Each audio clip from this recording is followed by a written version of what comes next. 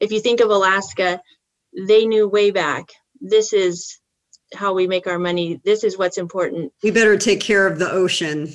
Better take care of this. And if we let people come in and overfish it, we've got nothing.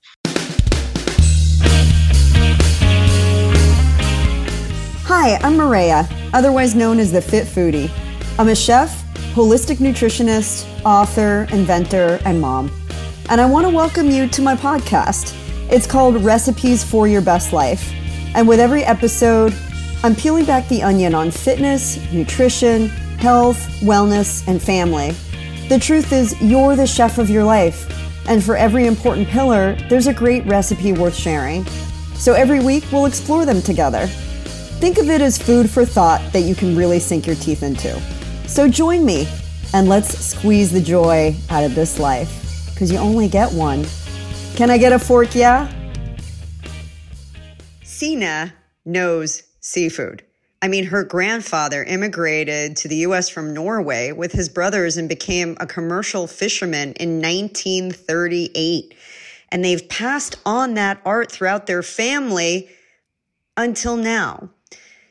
Today's guest is Sina Wheeler. She is the founder of Sina Sea Seafood. Say that 10 times fast. And her husband, Rich, have had the privilege of growing this company that is based in Washington, where they fish in the pristine, cold waters of Alaska and partner with other fishermen to really honor seafood and honor the tradition that her grandfather brought here from Norway. And what I really, really enjoyed from our conversation, which, by the way, Sina also has her master's degree in nutrition and food science. So she knows a lot about the nutrition behind it, but she really helps to explain why fishing on a line, how they do it, how they handle the seafood from the time they catch it until the time it arrives at your doorstep, frozen and beautifully packaged, and just what it means to be dedicated to high quality standards and a commitment to sustainability. I really hope you enjoy this episode. I personally love learning the story about how people do it. And I think when you can connect to the story and connect to the people behind your food, boy, does it bring it all to life in a fantastic way. And I have to say, Sina Seafood is sensational. All right, let's listen in.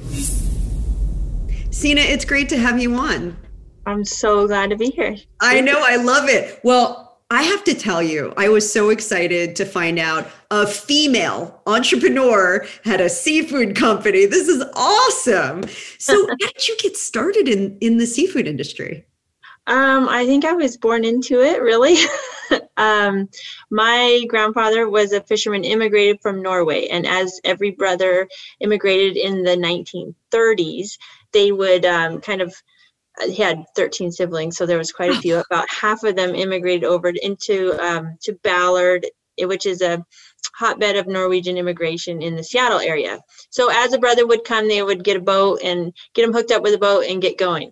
So that's, his brothers did it. My great uncles did it.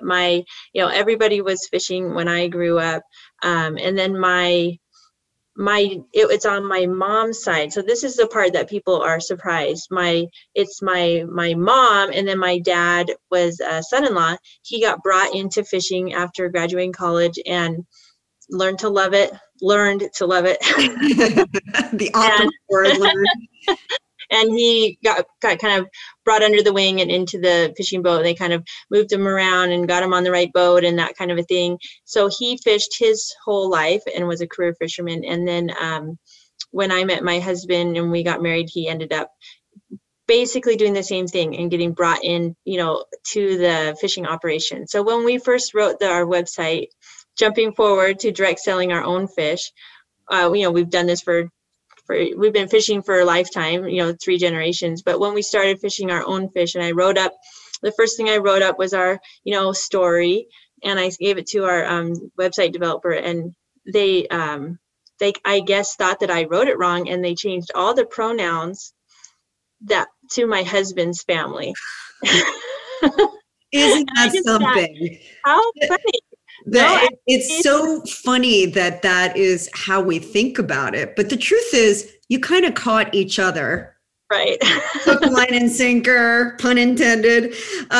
Well, I think it's awesome. And I think it's a beautiful family lineage and something that probably a lot of our heritage can be traced back to is really, you know, the hunters and gatherers. Right. So, in terms of really developing sort of your approach to how you wanted to offer seafood to people, like what was your mindset? Because Sina's seafood is different than what you would find maybe in other subscription boxes, and how you guys approach things is very different.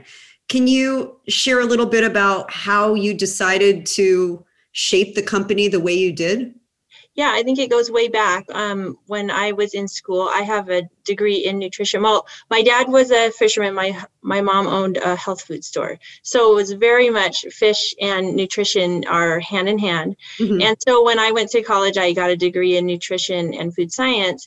And that just felt so right to me. It was like, I still tell anybody, everybody should take nutrition classes in college or anytime they can, because we all eat. It's very valuable information. Hallelujah. Part of the owner's manual that never really like came with us when we were born, right? Exactly. So I loved it. And then I ended up going in, I'm a science type person. So I ended up going into food science and I got my master's degree in food science.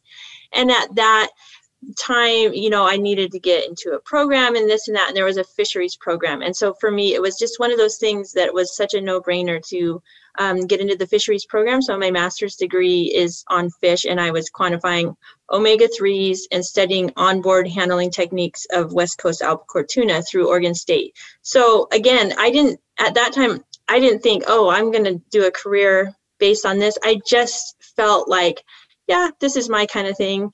I can go on the boats. I'd been on my dad's boat. I've been fishing in Alaska.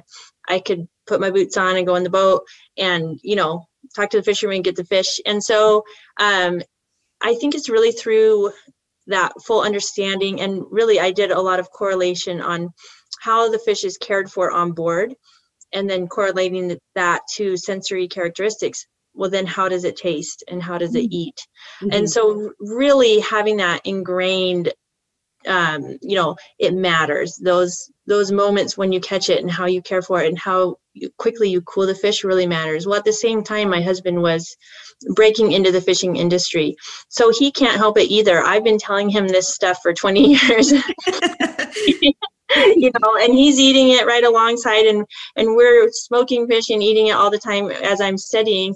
So it really was, it's kind of the culture that we have always fished in, is this real awareness that we are caring for this product, and that when it comes to fish, I think nobody could argue that the one and only, you know, measure is the quality measure, just how's it cared for, how's the taste, how's the texture, and you're starting with perfection and you just want to keep it as close to that. When a fish comes out of the water, the time temperature, it just starts ticking. The sooner you can cool that fish down, so we use refrigerated seawater, the sooner you can get that temperature down, you're saving hours and days down the road for the customer on the quality. Yeah. So. Well, and I think the integrity that you talk about is really what we experience when, you know, people buy produce or they buy any agricultural product that's been raised, that's been developed, and, you know, in any meat product. You know, we talk about cage free, and we talk about free range, and we talk about grass fed and finished, and we talk about, you know, all of these terms that apply to land animals and plants. But I feel like there's still a lot of confusion around seafood, and, you know, a lot of terms are being thrown out. So I would love your thoughts. I mean, why is wild caught something that we need to pay attention to? And why is it different from farm raised? Yeah, I have pretty strong opinions, but I'd love to know yours. Oh, well, I'd love to hear yours as well. But I think that for some reason, and I don't know why, but the fish is confusing. So if people out there, if you get confused about fish, it's totally natural and normal. I think it's because it's so, fish are coming from all over the world and different places and different oceans and different, it can be farmed. And so really I get asked a lot, like what terms matter and what should I be looking for? And so I say, a wild is your first thing to look for and ask for. And these days, it will say wild if it's wild. I look, it's required to be. Yeah. And they will put it, even in a restaurant, they'll put wild if it's wild because it's more expensive and they want you to know that. Mm-hmm. And so, I watch everywhere I go, I'm looking at the fish and I'm seeing how it's labeled and what terms are being utilized. So I would say, number one, look for wild. You want it to be wild because you're going to have better flavor, better texture, better nutritionals. And I do believe also it's better for the environment. And that brings me to the second point is sustainable. And sustainable is another one of those words that can be very broad and mean very different things to different people. And in the fishing industry, it means one thing. It's tightly regulated and the fishery is managed for sustainability. And what that means is we're not catching into the core stock so that restocks aren't reduced every year. So in the United States, there's very strict regulations and they're looking real-time data at these species. So the different species are managed differently in different waters. Mm-hmm. So in Alaska, another great thing to look for is Alaska, because Alaska has been managing for sustainability way before everybody else got on board. They're really, if you think of Alaska, they knew way back, this is how we make our money. This is what's important. We better take care of the ocean. Better take care of this. And if we let people come in and overfish it, we've got nothing. Yeah.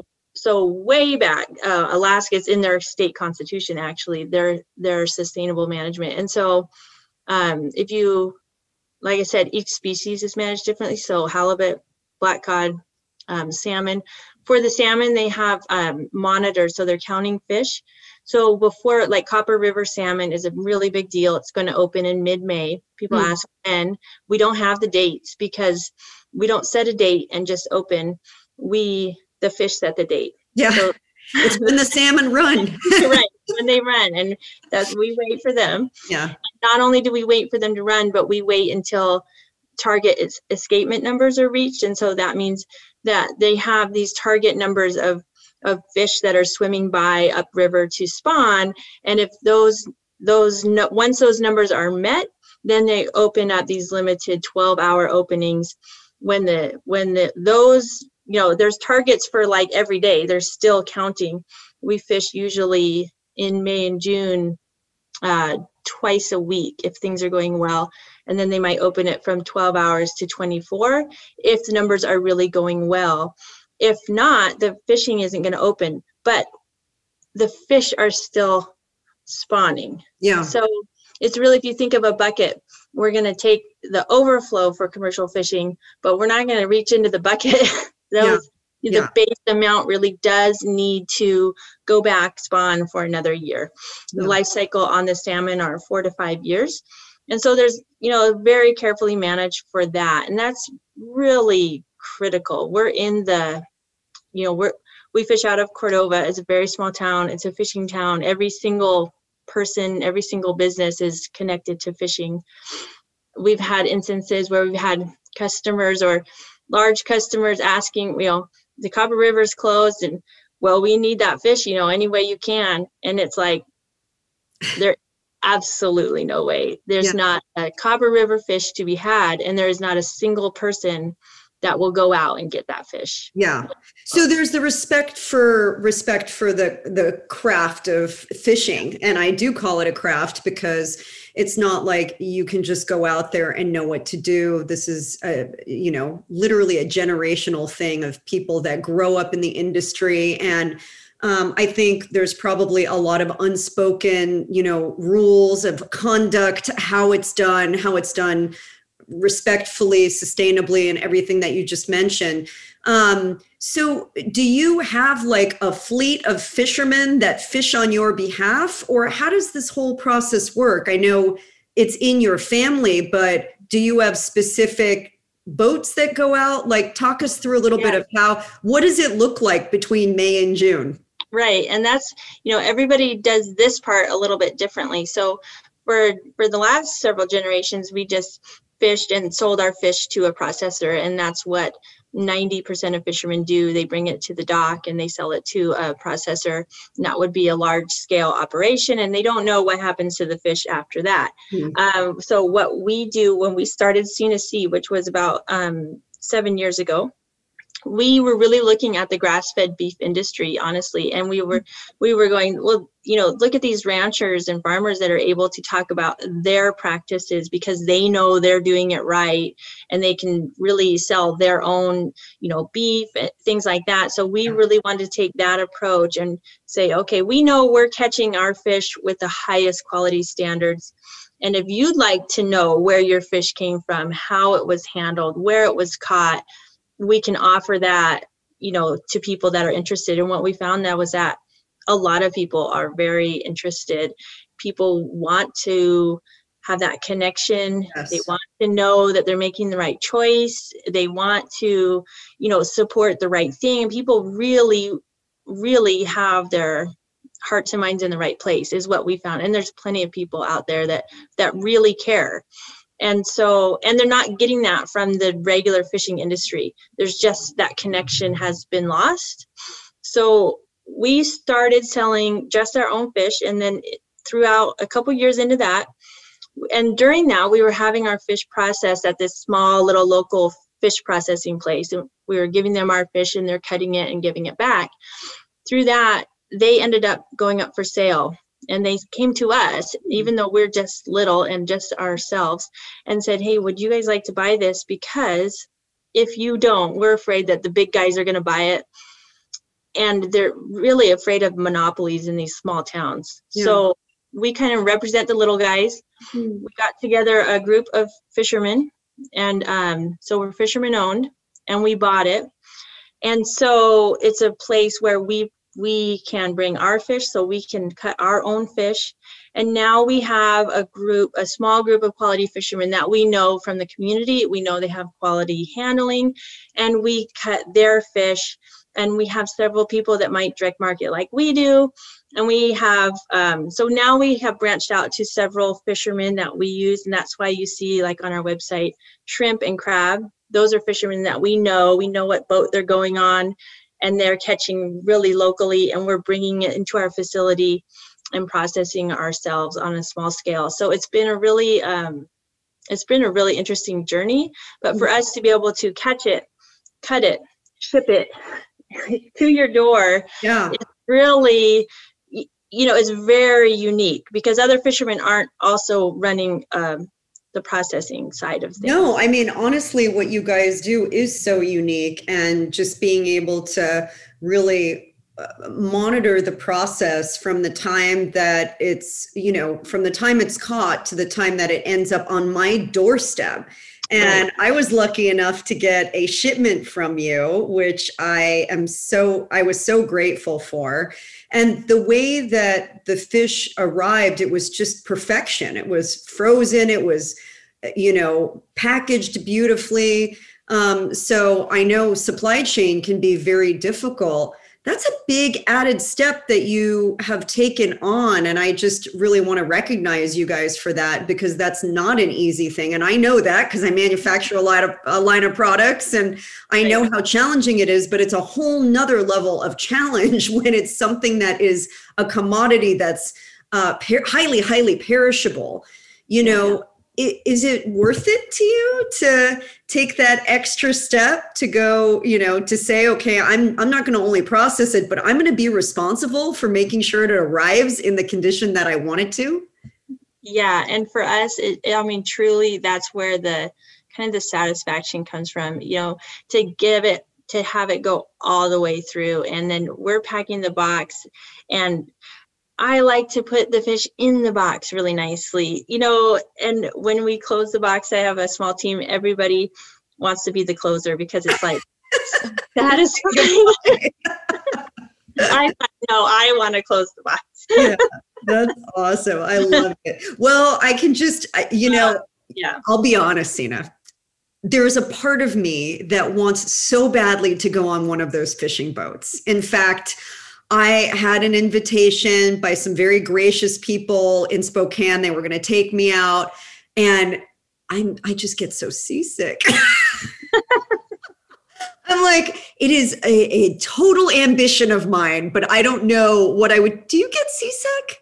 This is embarrassing. I try not to say this, but my family, that's the fishing family, and I get more seasick than Rich, my husband, who joined in here, and he gets zero sickness. It's just like, I don't know. Do you wear one of those wristbands? What do you do so you can For me, it's like the first 24 hours, I don't get horrible, but the first 24 hours, like, ooh, and then if I can just get over the hump, then I'm fine the rest of the time. Yeah. So has there ever been a situation like The Perfect Storm? Like, did you see that movie? Yeah. Anything like that ever happened to one of your fishermen?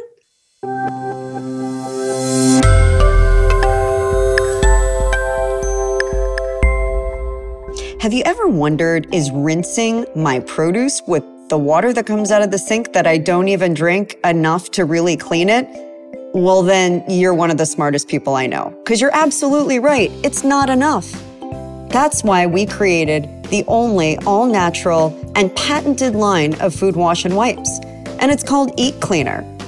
It's tasteless, odorless, and lab tested, and it removes up to 99.9% of the residue that water can't, including pesticides, wax, soil, and junk that can carry bacteria that can really make you sick. Plus, we formulated it to help extend the shelf life of your fresh produce too, and that'll save you money. When your berries are lasting up to 10-12 days, you know that's a good thing. It helps your produce last up to 5 times longer using a natural blend of fruit acids and antioxidants. So there's no chemicals. It's just clean eating fun. And this can help save your family an average of over $500 per year. Make it easy on yourself, reduce waste, and get that fruit and veggies into your body, where it's going to do you a lot of good and not in the trash. Check us out, eatcleaner.com, or head to our Amazon store at amazon.com/eatcleaner.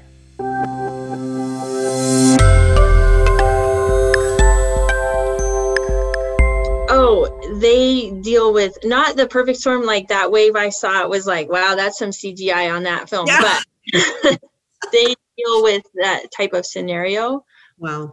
And it's like being a mountain climber where you have to know all the things that are happening. So you have to keep an eye on the weather and the tides, everything. So when Rich fishes for salmon, he's on a small 32-foot boat, and they fish the delta. So they're fishing where the ocean meets the river, and the delta is the size of Rhode Island. I mean, it's like islands and beaches. It's not like some people imagine a river and they imagine nets across the river. No, it's not like that. It's this really rough Alaskan territory where it's like mountains, glaciers, yeah, shorelines, and there's spots where and then you have the ocean coming up to that, so you'll have an ocean swell. And so a lot of times they lay the nets off the beach, so they're in the ocean swell up to the beach and then zooming out backwards while they set the net and stuff. So the situations can be a little bit strange. And then you come in, and then it's called the stick channel. Depending on the tides, you can get through certain areas on a certain tide, and then you would get stuck on another tide. So you go through and you see these boats and they're stuck, and it's like, well, they'll be there for 8 hours and they'll just wait for the tide. Wow. We need to give more props to our fishermen. That is one heck of a job, and very, very demanding and challenging. And they work so hard and under so many conditions. And so kiss a fisherman if you have the chance. I know you get to do that every day. But let's talk a little bit about nutrition, because here's what I wanted to say about the nutrition aspect. And then we can talk about the culinary aspect, because it's a different animal. Yeah. When it comes to farm-raised activity, we know that they are feeding the fish something. I don't know. I've heard all kinds of things about what they're feeding them. In some cases, they're feeding them these pellets that have all kinds of toxic substances in them. And what that ends up doing is it produces not a balance of omegas, but an inflammatory omega profile. Can you talk a little bit about how that is different? Since that was, and I could geek out with you all day, but like, since that was actually part of your formal study, would love to understand about the actual nutrition profile that you understand between wild caught and farm raised. Yeah, when you think of farm raised, and like you, I have read and have suspicions about what they feed them and don't know, because I don't I don't do it, but everything they feed them is bought and given to the fish. Sometimes I've heard it could come from other fish and things like that, and so they have to feed them those omega-3s. And so if you think about it, it's just, that's an expensive process and kind of a really some negative process, really, when you're having, and the same with the color, they have to feed them maybe dye or maybe dyed, I don't know exactly, It's hard for them to get the color. They're not dyeing the fish, but they're adding color to the fish pellets in order to make them look like what they're supposed to look like in nature, that bright, like with salmon, it should be that ruby red. And I will tell you, I was in the store, I swear, my son was like 3 years old, and he's like, "Mommy, why is that fish different color than that salmon?" And it was like, one was ruby red and the other one was that faint pink. And that's the difference, the food that they're eating. They can't even get close to the red. When you're talking about wild Alaskan sockeye, the color, well, you saw, it is bright red. And when our Copper River sockeye is an unbelievable color. And in nutrition, color is healthy. So getting that color naturally means something. Yeah, it means something. It doesn't mean dye. So I think it's one of those, and then you have the fish that are getting they have the right balance of omega-3s. So, you have the ALA, EPA, DHA. The ALA is the omega-3s that are from nuts and seeds and off land, and we can actually make that ourselves. But the EPA and DHA, we cannot make ourselves. Mm-hmm. So that's one of those things. Sometimes they are allowed to kind of lump in all that and call it omega-3s, but really it's the DHA and the EPA that we really need, and that comes from fatty fish. And so the fatty fish out in the wild are coming by it honestly. And we need that for brain tissue. We need that for heart function. We need that for so many different things. And I think, when you look at a lack of those vital nutrients, it results in a lot of really devastating conditions, early Alzheimer's and dementia and heart, blood risks and things like that. So it's very, very vital that we get that from our food. And so having a salmon fillet that's been farm raised versus one that's been wild caught, every single time I would say, get the wild caught, it's worth the extra couple bucks. Like, what's the extra couple bucks in the grand scheme of things? You're going to go spend $5 on a Starbucks anyways. So put it into the salmon. Absolutely. And then you also get the benefit that it actually tastes better. Yeah. So let's talk about that, because again, I think from a culinary point of view, the color speaks to you, and we do eat with our eyes first. So it's so much more appealing, but the flavor is just so much more robust. Mm-hmm. How would you describe, and even the nuances between the different types of salmon are so different. Can you talk a little bit about the types of salmon you offer and what the nuances and flavor are? Yeah, really, I agree. To me, we're talking about wild Alaskan salmon, so there's those tiers. Now we're going to get into the differences in species, and that's probably another factor that makes it complicated for people. But think of it as wine. It's fun to taste the different species and flavors, and just they have a slightly different flavor profile. So if you like white wine, great. That's like liking Alaskan salmon. Now you can get into the kind of the nuances and the species. So when you're talking about salmon, there's a definite hierarchy, and it's really based on the fat content. So the higher fat, it's kind of like beef is similar to that, where it's Wagyu versus Kobe versus It's all about the fat content. And in fish, of course, the fat is omega-3s. It's unsaturated. It makes it taste good, and it makes it healthy for you. So it's a real win-win when you get into the fish and the fat content. So you have, in terms of salmon, you have king at the top, because it's called king. So that's easy to remember. King or king. And it's at the top. It's a big fish, and it has the highest omega-3s. And then you add on top, so that, see now I know why it's complicated for people. Then there's the river it runs to. So it's caught in a certain river. It's spawning back to that river. That was the river it was born in. So Copper River salmon, people hear about it. They wonder, what's the big deal? Well, it's a really cold, really long, really rough river. So these fish that were born in this river, they're going to come back to this river. They put on extra fat, so they have extra omega-3. So anything coming out of the Copper River, that species is just going to have higher omega-3s than any other species. So you can have wild Alaskan king salmon. When you have king salmon, Copper River king, boom, it bumps up and the omega-3. So for what we catch, we do Copper River. So we have Copper River king is just your ultimate.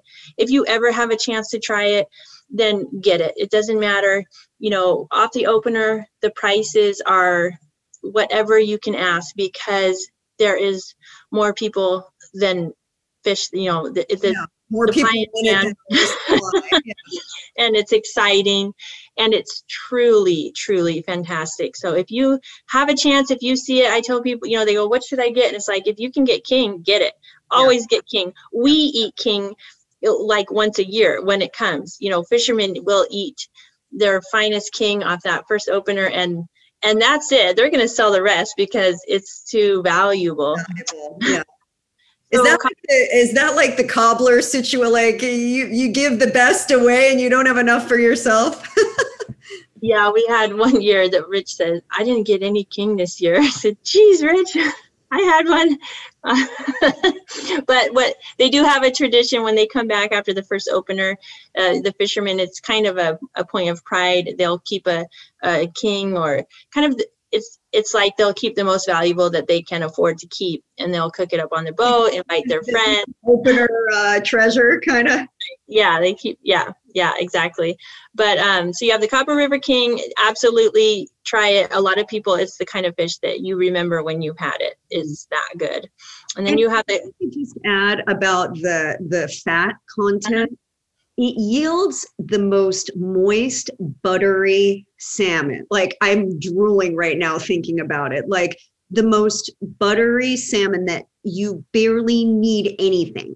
I mean, you literally, you cook it for maybe 2 minutes on each side, depending on how you like, but don't overcook it. And you add a little bit of citrus to it. Maybe if you like a little bit of fresh dill, or a little seasoning, but like, eat it in its most natural state, just to understand how good this fish is. Absolutely. And it's like the higher quality of the fish. I know people, we have a free cookbook because I know people, they get nervous that I'm spending a lot for this fish, and what if I ruin it? And it's the higher the quality, the more you won't ruin it. It is fantastic. You could just, like you say, throw it on the grill, flip it, and call it good. It is so good. My dad came over just last year, right during the Copper River opener. He was helping, my parents were helping with the kids, and my husband's fishing, and we're getting the fish out. It's a pretty busy time for us. And so I brought home, some prized portions of the Copper River king. And how are we going to cook it? What are we going to do? He says, nothing. We are going to do nothing. I won't let you put anything on this. So we're going to put it on the grill as is. And I'm like, I just want to squeeze a little lemon on it, no. And I'm telling you, it was fantastic. Yeah. And very little cooking time, right? I mean, right. I think that's the fall. That's the thing that people really like mess up on when they're like, oh, the salmon was really dry. Well, you overcooked it. You cooked it way too long, and it's okay to get, like, if you want a little crisp, a little sear, but then don't let it sit there for 10 minutes, And people get nervous. And that is one important thing. So our fish, we do fresh Copper River King and sockeye the first 2 weeks of the season in the end of May, is because it's a huge deal. It's so popular. We don't have time to freeze it. It's so valuable. It's so incredible. So we do that for 2 weeks, but everything else that we sell is frozen, vacuum sealed. It's wrapped in parchment, so it doesn't touch plastic. It's vacuum sealed, and we freeze it in our facility at the guidelines, FDA guidelines, to be sushi quality. So you could eat it raw. And so that kills any pathogens. So people have a fear about pathogens or seafood, and they have this conception that the fresher the better, but really you shouldn't eat fresh seafood raw. All sushi is frozen. So what we sell is frozen, is all sushi quality. And then you have this peace of mind that it's perfect to sear the outside in. If your inside is a little bit raw, it's totally fine.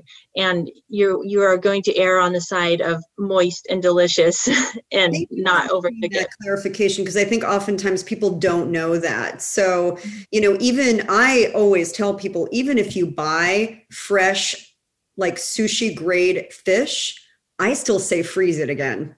I don't know what you think about that, but I would, like, if I buy it at a market and it's already slacked out, I freeze it again just to make sure. It's like my peace of mind if I'm not gonna cook it. If you're not going to cook it, you want to know it was frozen, and you want to know that it was frozen at the proper time and temperature. So I would say this, I would buy it frozen, honestly, because buying fish that's fresh, the clock has been ticking, and by the time you see it in the store or at the fish counter, it could be 5 days old. And then when you freeze it, you're locking in that freshness. If it's done properly at a facility when it was caught, you could be locking in day of freshness. Plus, there's a whole time temperature scale. So the freezer in your house might not be strong enough to freeze for the proper length of time unless you want to leave it in there a long time. A commercial freezer like what we use is going to freeze it faster and better, and therefore get it down to proper temps and then held at the proper temps. So it is another one of these big misnomers for fish. When people think sushi quality, they think fresh. And sushi quality has to be properly frozen. So that is something that here's how we operate all that is they just get your C&C packages and then they don't even have to think about it, right? I try to shortcut that on some of my emails and say, listen, just trust us. We've done all this research. Not our first okay? Yeah.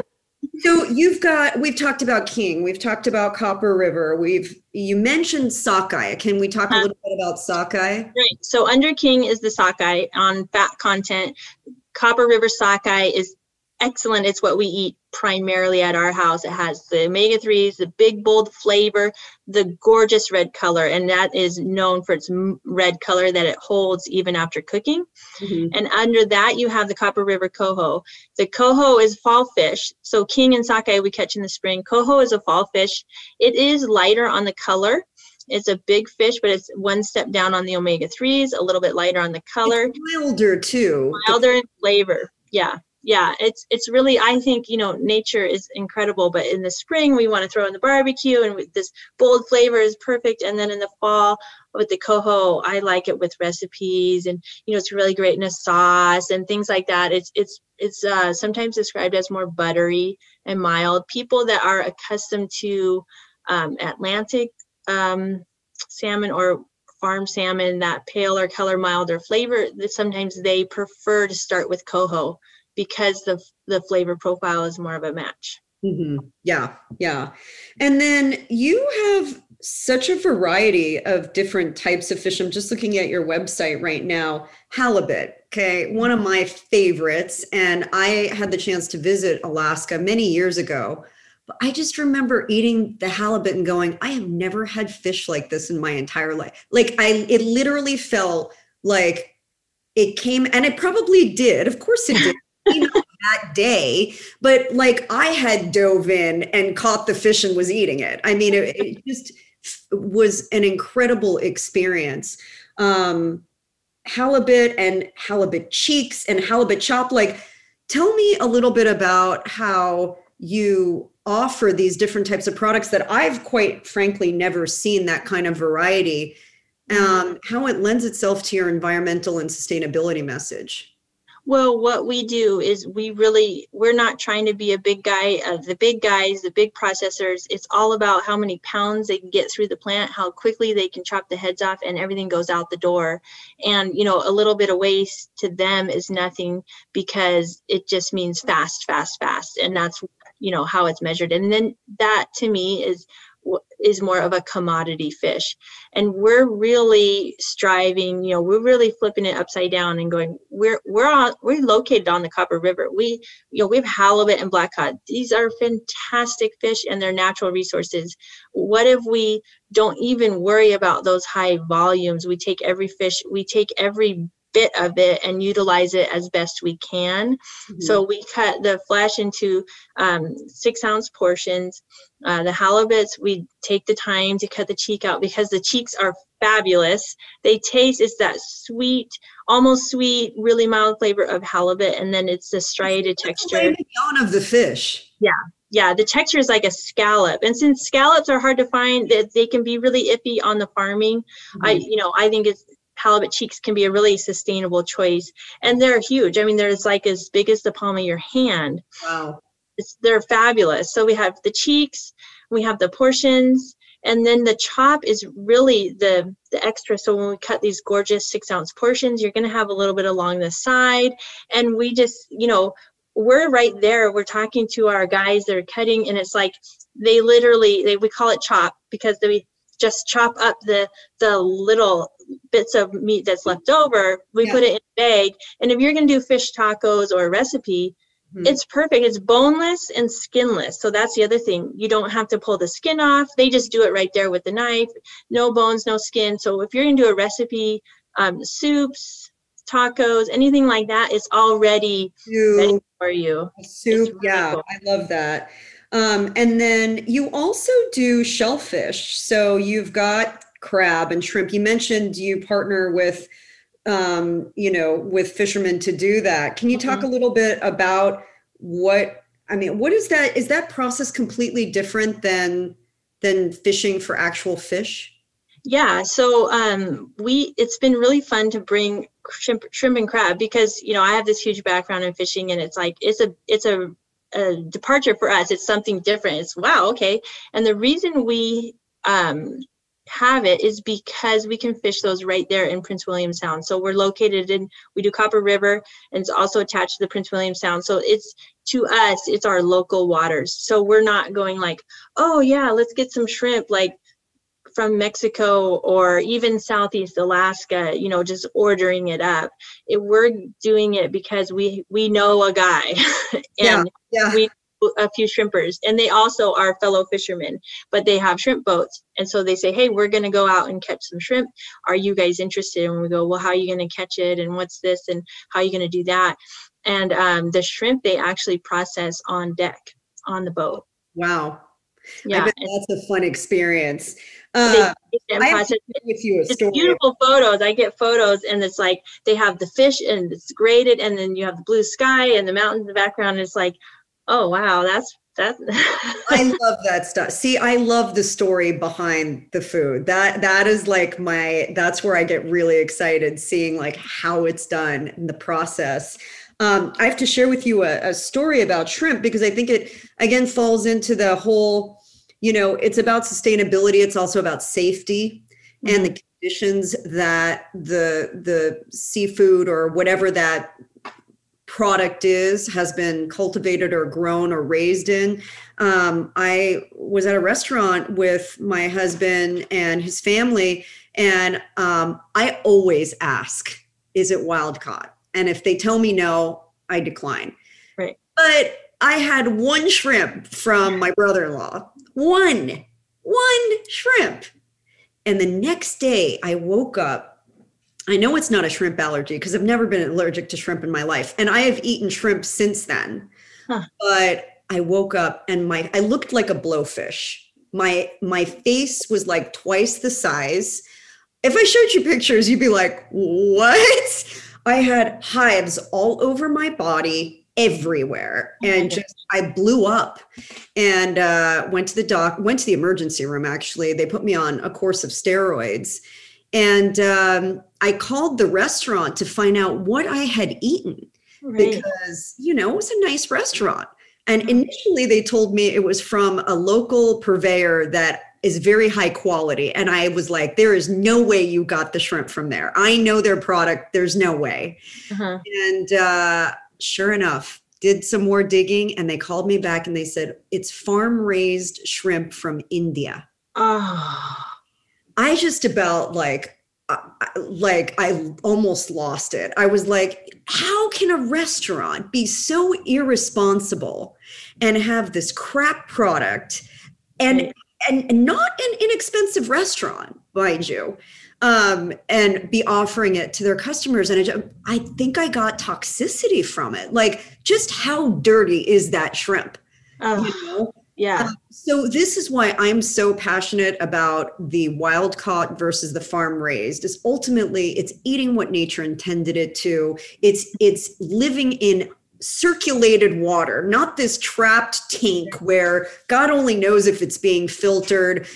Studies that I've read show that salmon that's farm raised, 90 to 95% lice contamination.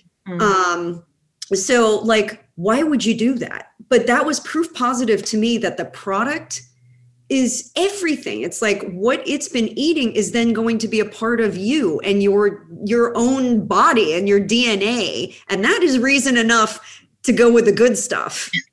Absolutely. I mean, if you think about, shrimp, it's like a filter. It's actually sucking in the particles and toxins from the water it's They're in. bottom feeders. Right. Yeah. And salmon, same thing. They're eating small animals that are doing the same thing. And so it's like, well, would you put a straw in that water and drink it? Right. Some of these fish farms, they can be really different, but it across the board, they're in these enclosed areas, and the lice and contaminants, it's not the same as swimming free in this really cold water of Alaska. And that's the same with Alaska. It's like, well, why is it so much better? It's wild, but it's also the temperature of the water. It's cold, it's clear. There's no city. There aren't these huge cities along the coastlines. The Copper River where we're fishing from is unforested. It is not mined. It is not populated. And so it's these really big, pure places in the ocean. And when you're there, it is incredible. Like I say, you're looking at your glacier, mountain. You don't see a building in sight. So I think that sometimes people, there's this kind of like, well, farmed is contaminated, but so is, wild. And it's like, go to Alaska, see what it looks like. Talking about. Yeah. And it's a very, very different condition. And so when people go to your website, which is SenaSea.com, and that's S as in Sam, ENASEA.com, which we'll have in the show notes. You have so many fun products. I'm really excited to try some of these other things. I got to try those halibut cheeks because I always love the fish cheeks, my favorite part. I remember I was at a restaurant with some friends and they served a whole fish and I was carving it for them and I carved the cheeks. One of the guys had to leave the table. He couldn't handle the fact that I was digging the cheek out. I was like, come on, dude, man up. But that's some of the most fun things that you can try. Different things too that you have on your website. What is ling cod? I've never even heard of ling cod.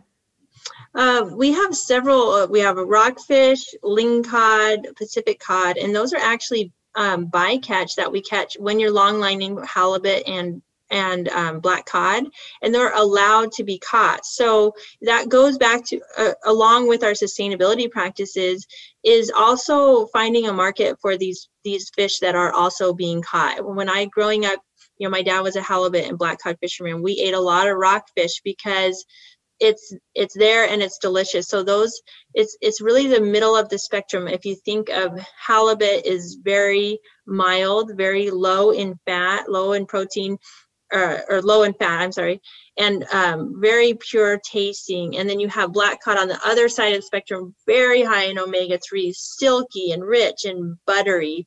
You have your rockfish and your lingcod, snapper, those fish are in the middle. So they have, they're really nice. To me, it's an everyday fish. They're flexible. They can go either way. I mean, you can add fat to them if you want, or right. Like enjoy a simple preparation, really nice, like with lighter dishes, a lot of citrus, even ceviche, things like that, where they're, acid cured.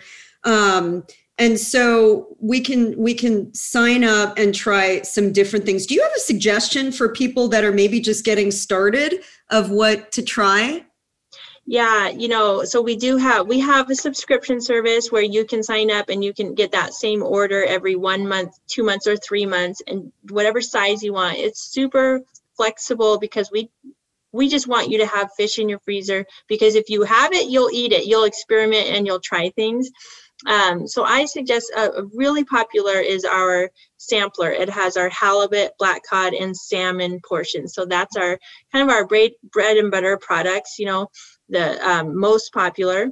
And then another really fun one that we have on there is called seasonal variety. And that's one where you can get salmon, whitefish, or a combination. And that I love because, it's just like with the salmon. Okay, yes, I want to eat Copper River sockeye in the spring, but I also want to try the coho in the fall. I don't want to change my subscription, or, it's for customers that don't want to have to worry about it. We will send you what's in season, what's fabulous, what you should try.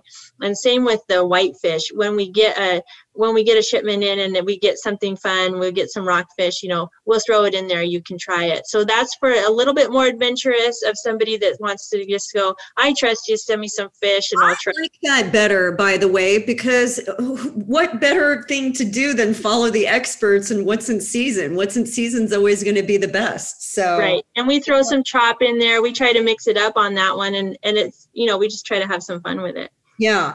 And you also have some fun bundles, like you have the bagel bundle, if you want to do like smoked salmon, and you have the omega-3 bundle, you've got the party bundle, you've even got the dad bundle, which I love. Father's Day coming up, right? Right. We're trying to take a lot of the guesswork out, and a lot of our fish goes to dads throughout the year at Christmas time, birthdays, and holidays. So we're just trying to go, okay, well, we know what goes to dads. Here you go. I have to speak quietly so my husband doesn't hear. He's going to hear this anyways, but I'm the griller in the face. I have to give it to him. Sometimes he does, because I ask him to help me tend to the grill, but I love the grill. And that's my favorite tool to cook seafood in general. So I'm all about it. And I encourage all the ladies out there to not be intimidated by that. We have a whole Girl on Grill program that we do during the summer where we teach women how to grill. So I love that. I have my own grill now, because that's when my husband's gone fishing a lot, and it's like, okay, I got to get this grill thing figured out, because I love meat, I love grilled fish, I love grilled vegetables. So yeah. I totally agree. And it's grill is a girl's friend. Yes, I love it. I love it. So when people visit the website at cinac.com, they can also sign up for 10% off and also get your free cookbook. Do you have a favorite recipe from your cookbook? Yeah, absolutely. So what I suggest is we have a sign up for our email list. Our VIP email list is the place to be. You'll get 10% off your first order, because we want you to try it. We want you to love it. And you'll also receive a downloadable cookbook. And that really has a few of our family recipes, because we've sold at farmers markets and in person, and everybody asks, okay, but how do you cook the fish? Mm-hmm. Like, how do you cook it? That has a couple of our family recipes in it. So that's kind of a starter guide, how to handle it, how to cook it. So get on that list. And then that's my most active place, and I'm letting people know throughout the year what's available, what you want. As Copper River comes up, I'm going to let you know. You'll be the first to know when we have the pre-sale. We pre-sale it weeks before it's available, and it sells out. Especially the King is, you want to be on the list and you kind of want to know what's going on. So that's a fun place to be. I highly recommend that, and reply to any message because they all go right to me and I read every one. That's awesome.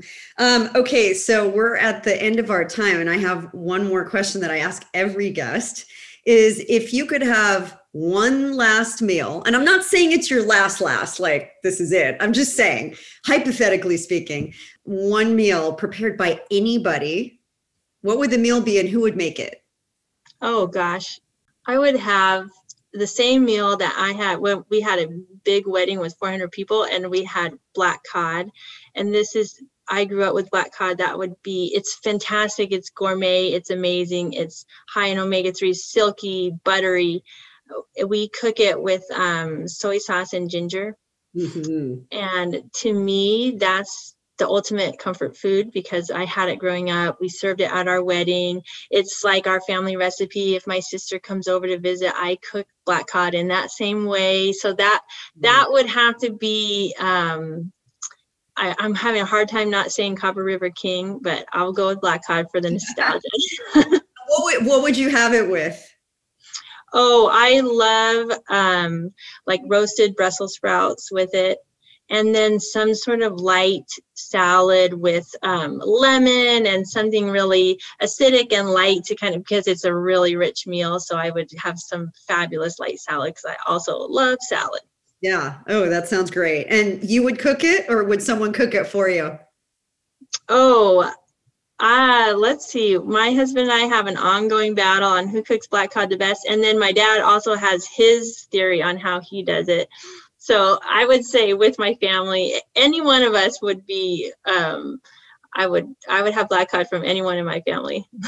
Awesome. Well, I think you probably hanging out in your kitchen would be really fun with all of that lineage and all of the, just love for the industry and love and passion for fresh seafood. So I just thank you so much, Sina. Thank you for being on and enlightening us and helping us to understand just what makes it different and how we can support people like you that are doing it the right way. So I have a lot of gratitude for that. I don't think growers and cultivators and farmers and catchers in your case are often given enough credit, but this is about elevating that and letting people know the story. So thank you for that. Thank you. I really appreciate it. And same here, we forget that this is just our regular life. This is really what we just do every day. So it's really special to be able to kind of talk to a larger audience and talk about it. So thank you. Good. Awesome. Well, everybody check out the show notes, and Sina, we will see you soon. Hey, thank you so much for listening to this week's episode. I know you have a lot of choices out there of what to listen to, what to watch, so it means a lot to me that you're here with me. And hey, if you love this content, would you hit the subscribe button? I want you around. I don't want you to just show up for one episode and leave. I want you here, part of the conversation, a seat at this table. And while you're at it, would you share this with your friends and family? And if you take a screenshot and share it on your social media with a hashtag RFYBL for Recipes for Your Best Life, I'll make sure to personally give you a shout out, and you may just be featured right here on the show. So until next time, here's to living deliciously and being the chef of your best life.